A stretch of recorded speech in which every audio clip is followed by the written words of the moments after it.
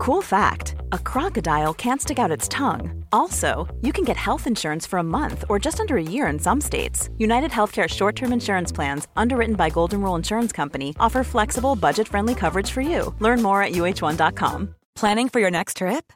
Elevate your travel style with Quince. Quince has all the jet-setting essentials you'll want for your next getaway, like European linen, premium luggage options, buttery soft Italian leather bags, and so much more. And is all priced at 50 to 80% less than similar brands. Plus, Quince only works with factories that use safe and ethical manufacturing practices. Pack your bags with high-quality essentials you'll be wearing for vacations to come with Quince. Go to quince.com/pack for free shipping and 365-day returns. I'm Sandra, and I'm just the professional your small business was looking for. But you didn't hire me because you didn't use LinkedIn Jobs. LinkedIn has professionals you can't find anywhere else, including those who aren't actively looking for a new job, but might be open to the perfect role, like me. In a given month, over 70% of LinkedIn users don't visit other leading job sites. So if you're not looking on LinkedIn, you'll miss out on great candidates like Sandra. Start hiring professionals like a professional. Post your free job on linkedin.com/people today.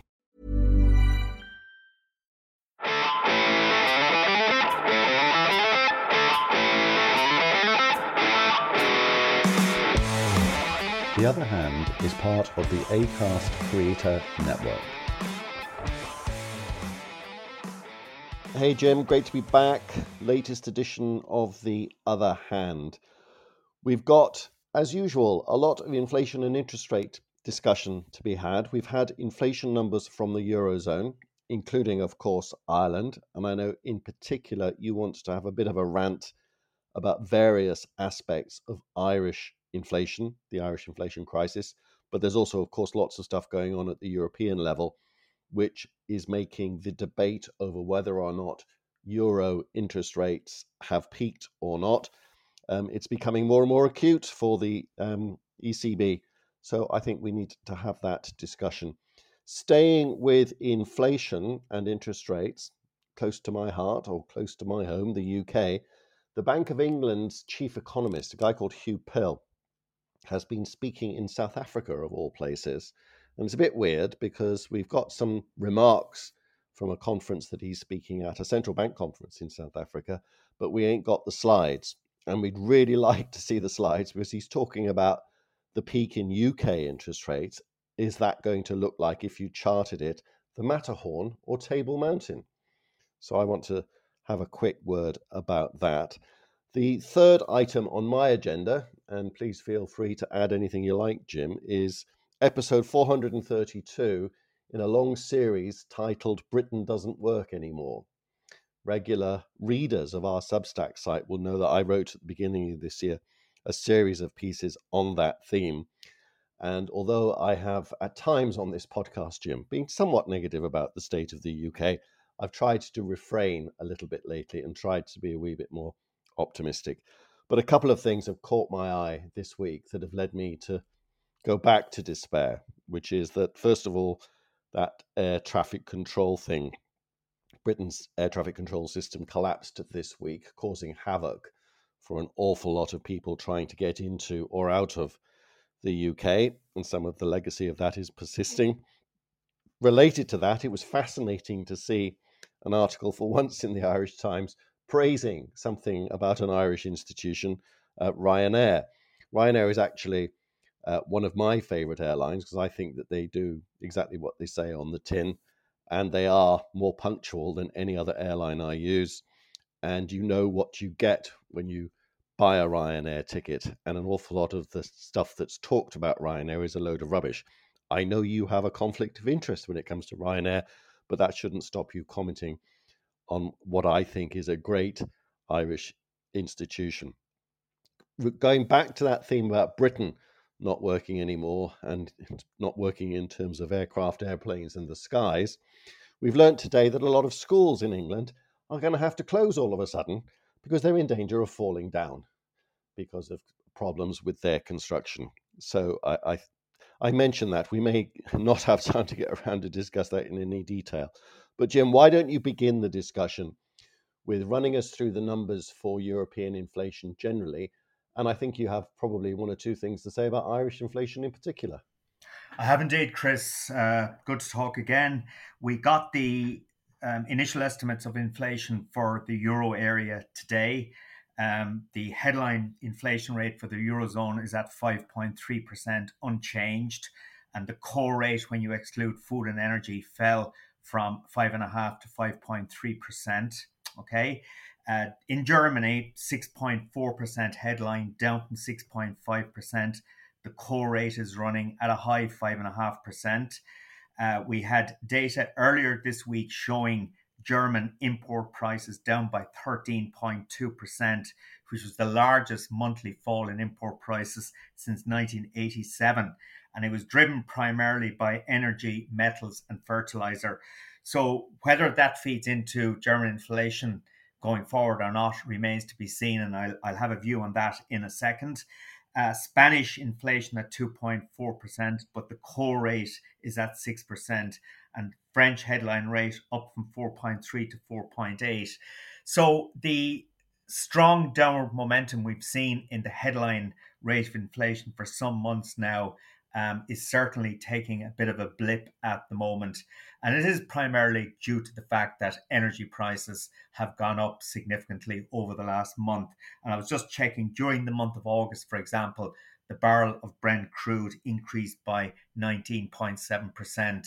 And that is now starting to feed into the headline rates of inflation.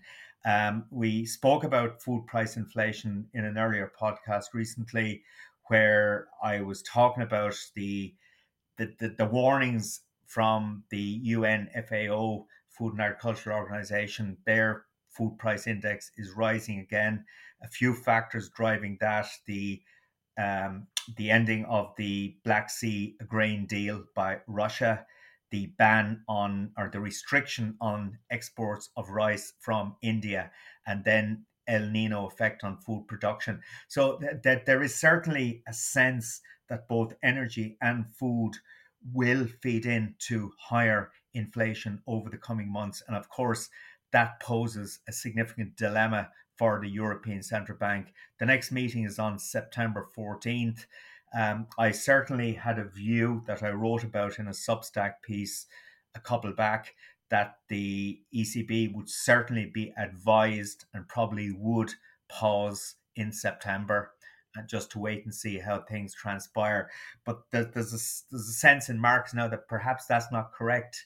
And the odds of a rate increase have probably risen a little bit. I think it's stupid. I think it would be a stupid interpretation of what's going on from the European Central Bank, because increasing interest rates ain't going to get food or oil prices down, unless, of course, you force a major recession, in which case demand for oil particularly would fall sharply and prices would come tumbling down.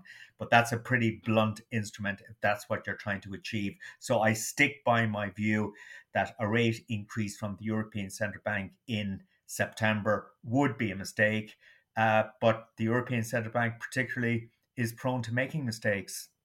As you know, Jim, up until today, I would agree with 100% of what you've just said, but I've had cause to rethink my position.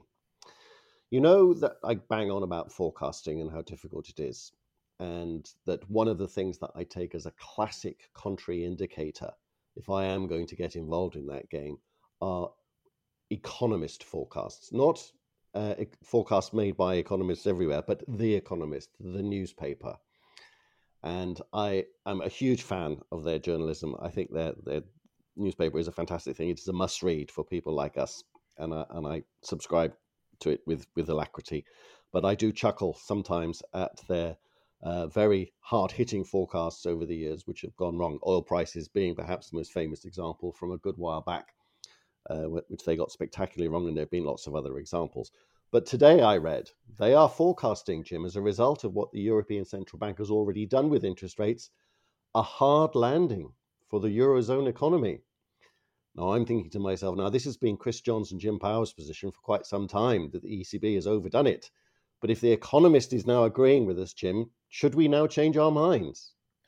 A four-letter word comes to mind, Chris. I'm worried. Please don't swear on our podcast, Jim. No. We do have vulnerable people listening to our podcast that could be triggered by the use of your Waterford metaphors. But more seriously, I do think that it is becoming a wee bit of a chorus that the ECB has over-egged it. As I say, The Economist is now saying it explicitly. We've been saying it for quite some time. I haven't changed my mind. Of course I haven't, but it's always fun to poke fun at the Economist. But I think you're right that they shouldn't raise interest rates on September the 14th. I will be surprised if they do, because I think all of the indicators are now that the Eurozone economy, if it isn't in recession, it's heading for one, and that the only question is whether or not that recession is a deep and prolonged one or a shallow and short one. But even the hardline Bundesbankers on the ECB are starting to mutter about the fact that things have slowed down by more than their recent forecasts. I think there was a statement at Jackson Hole by the Bundesbank representative there that the forecasts that the ECB made back in the early summer are proven to be too optimistic when it comes to economic growth. So they're rowing back from their optimism, if you like, and I do think that we are in for something of a pause, if not an actual peak in European interest rates. And I wouldn't worry too much about those inflation numbers because the core numbers behaved themselves. It was the headline numbers. And the problem has been, as you say, rising energy prices over the last 4 to 8 weeks. We've seen it with our own petrol prices in the forecourts. The price of natural gas on the wholesale markets has gone up a lot, nowhere near to where it was this time last year, but it has meant that those headline rates of inflation have started to go the other way. But as you say, Jim, central banks shouldn't worry about that. But there is something that central banks and policymakers generally can do about inflation, particularly governments, because governments do actually control some prices, don't they, Jim? And surprisingly, I've noticed, and I think you're about to tell us, about some interesting moves by the Irish government to push up Irish inflation. Or am I being a bit harsh? No, you're not, Chris. The flash estimate for the Harmonised Index of Consumer Prices, that's the standardized European measure of inflation, or the Eurozone measure, it increased from 4.6% in July to 4.9% in August, and that's up 0.5% in the month. So the downtrend in the Irish measured rate is now being reversed. And the key factor driving that reversal is an increase of 3.4% in energy prices during the month. So that's consistent with what I've described in the euro area generally, with Germany, France, and so on. Okay, so that's one story. The government is consistently going on about the cost of living crisis, about how in the budget on October 10th it's going to do something about helping people with this cost of living crisis. We've seen a number of cost of living packages being introduced over the last 18 months to try and alleviate the cost of living pressures on households and indeed to some extent on small businesses. But there was a headline in the BBC on its website today which caught my attention. It was pointing out that on midnight on the 31st of August, there's a couple of things going to happen in Ireland that will fuel inflation and exacerbate the cost of living crisis. Firstly, the 9% VAT rate that was cut from 13.5% back in November 2020 on accommodation, food services, and some other services, but mainly dominated by accommodation, food services. That is going back up from 9% to 13.5%. And this increase is coming at a time when, as I've said, there is a cost of living crisis. And secondly, many restaurants particularly are really struggling in the current environment because input costs have increased dramatically, and the prices restaurants have been charging have certainly not been going up as much. So margins have been squeezed for many restaurants. The question for the restaurant owners now is, do we absorb this increase from 9 to 13.5% in the VAT rate, or do we pass it on to the consumer? Either option is not very palatable. But the bottom line is the government does not have to do this, but by doing this, it is going to fuel inflation, is going to exacerbate the cost of living crisis.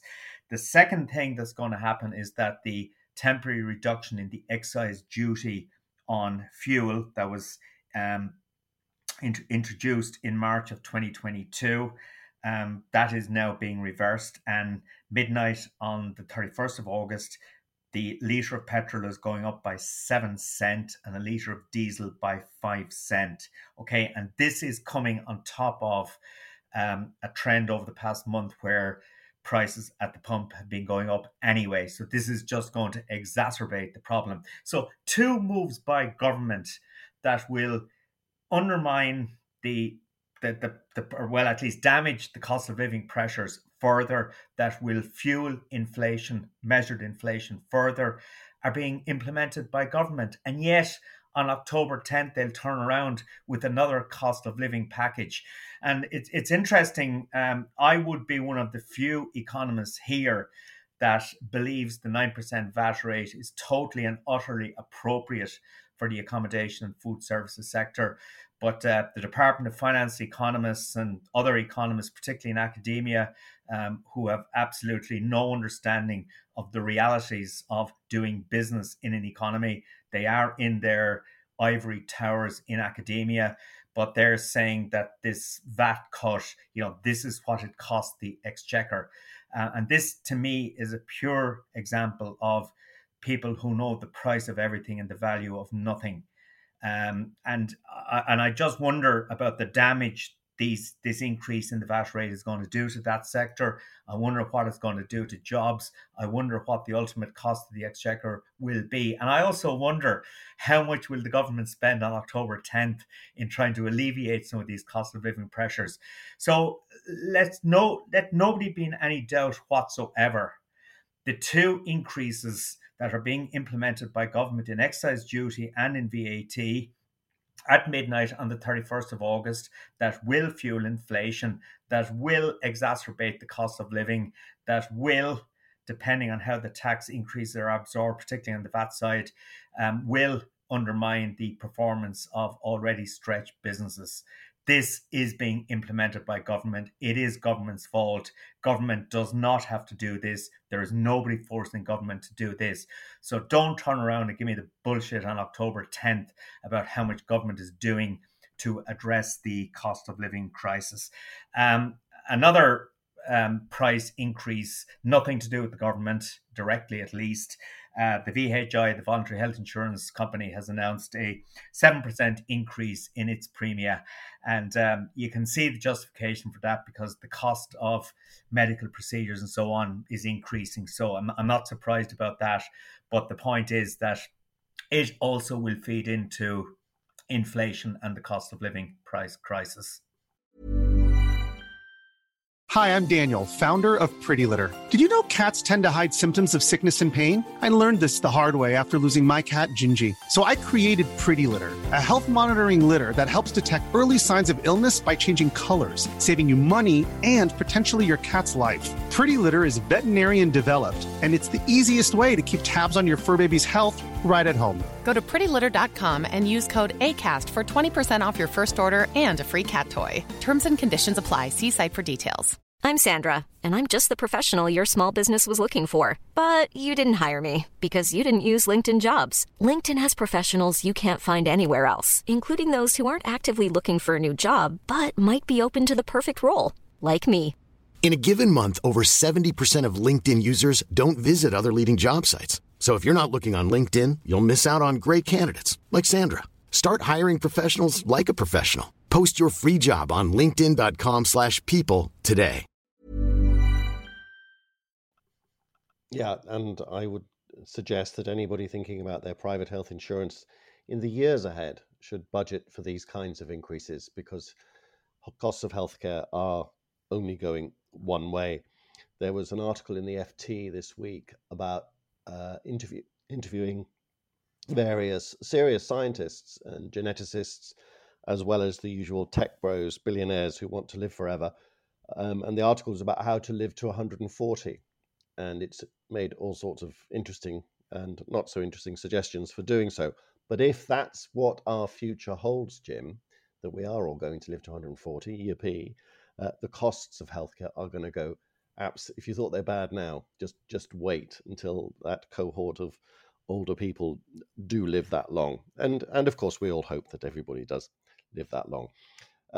The other inflation story that I think is worth commenting on, I mentioned it in my intro, is the Bank of England's chief economist, Hugh Pill, talked about UK interest rates, which are currently at 5.25%, so a good bit higher than your interest rates, Jim. And on that, if I might digress just for a second, we've had the discussion several times on this pod about the rates offered to depositors in the wake of these official interest rate increases and how Irish depositors are being ripped off by the banks. And one of the best interest rate offers for depositors in Europe, the best actually, is in the UK. And unlike the State Savings Agency in Ireland, for the first time ever, the State Savings Agency here in the UK is taking on the banks from a competition point of view with respect to interest rates. It's never done it before, and certainly never done it in this way. I could get a 1-year bond from the State Saving Agency today, so guaranteed by the government, so unlimited, I think, in terms of the amount. Not that I've got an unlimited amount. Guess what rate this 1-year bond is paying, Jim? 6.2%. Wow. Yeah.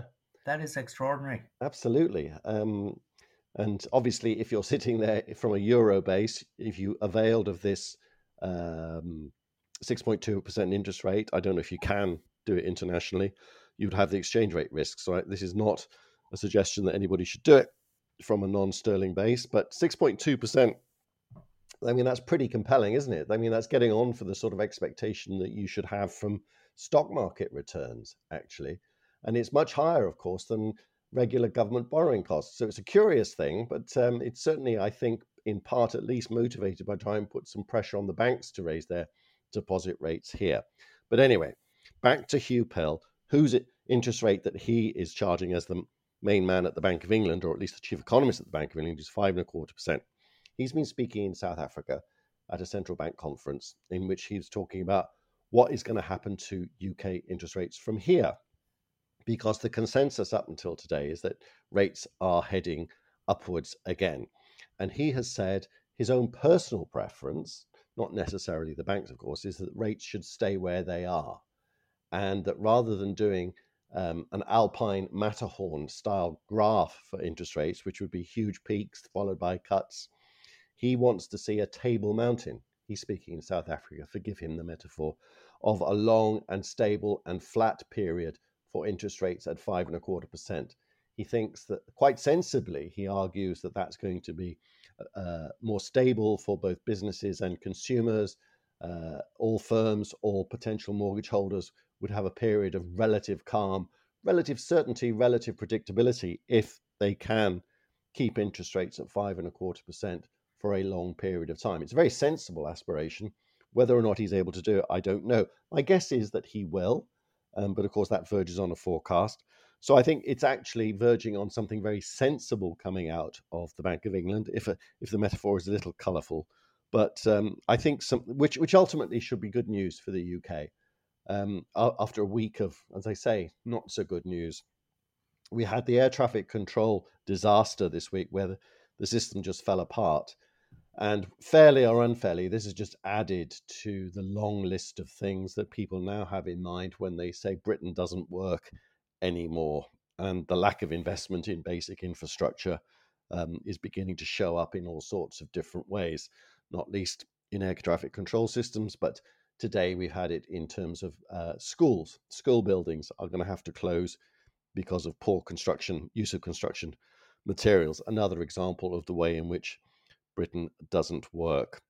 So, Jim, that's me done for my UK rant today. I don't know whether you want to do your usual telling me not to be so pessimistic, or whether or not for once you might agree with me. No, I mean, I saw the headlines about students being told to stay home from school in case the school fell on top of them. Quite extraordinary. And the debacle on the air traffic control front, which has caused absolute chaos around Europe. Michael O'Leary said it was unacceptable, which I think by his standards, that's quite mild language. But he was absolutely right. He was absolutely, yeah. Speaking of Michael O'Leary, I was wondering what you made of the article in today's Irish Times praising that great Irish institution, Ryanair, because you don't see too many of those articles, do you? Yeah, it's funny enough. I enjoyed the article. I thought it was great. It's probably confirmation bias on my part. But there, a few days ago, somebody who got caught in the air traffic chaos in Europe on a WhatsApp group that my wife is on said that I'm here stuck in some airport in France and no sign of a Ryanair staff member around. And I just thought to myself, this is bloody typical. You know, the people just love having a go at Ryanair. And Finn McRedmond in the Irish Times, I think, captured very, very well what I was thinking the other night when I saw that WhatsApp message that my wife got, that there seems to be a middle-class habit of saying, oh, what would you expect from Ryanair? I mean, I think back I started working in economics in the late 1980s and into the 1990s. I went to London a lot. I went to Frankfurt a lot, went to the States a lot. But it was the London one that really stands out in my head. Aer Lingus really was the only choice at that stage. And one needed a mortgage to travel to the UK. I mean, when you have a virtual monopoly on an air route, well, this is what you're going to get. Then we got the advent of Ryanair, and the first Ryanair commercial flight came out of Waterford Airport, incidentally. But, since then, Ryanair has introduced massive competition, not just in Ireland, but all over Europe. It's now the biggest airline in Europe. It's a real Irish success story. And the other thing about Ryanair is, well, I always fly Ryanair. And in fact, I'm flying Ryanair again in the morning. Occasionally, where it's not possible, I get Aer Lingus. But Ryanair generally is the way I fly. And I find the experience generally very, very positive. But it's cheap. And, you get what you pay for. And indeed, the one thing, I am a huge fan of Ryanair because it enables me to travel from regional British airports that I would not otherwise have been able to use, particularly to get back to Ireland. And you do get what you pay for, but they don't pretend to be anything other than they're not. You know exactly what you're getting with the offering, and anybody that claims to be surprised, disappointed, or cheesed off with their customer service, frankly, deserves, I don't know what planet they're living on, because I do think that Ryanair delivers what it says on the tin, and I am a huge fan. Yeah, I have a nephew who's American. He's a pilot in the United States. And a few months ago, he sent me a photograph. He had just flown into Seattle and was sitting on the runway. And he took a photograph of 5 or 6 aircraft at the far side of the airport with Ryanair logos on them. Fantastic. And it just, obviously, these were Ryanair orders from Boeing in Seattle. They were on the tarmac waiting to be collected.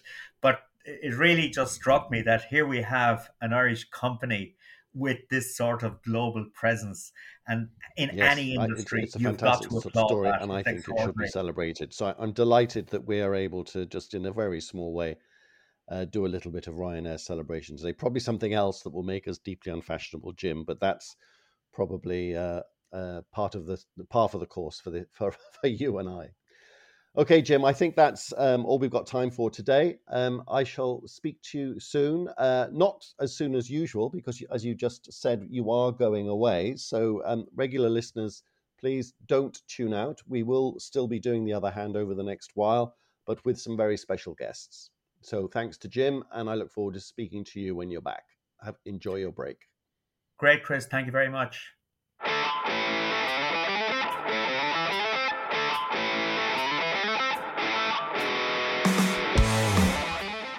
You have been listening to Chris Johns and Jim Power on The Other Hand.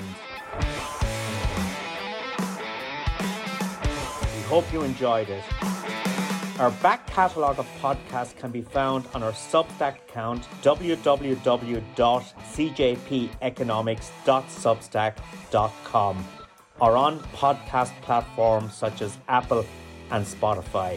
If you would like to listen to the podcast free of advertisements, you can sign up to our Substack account. Comments and feedback are much appreciated.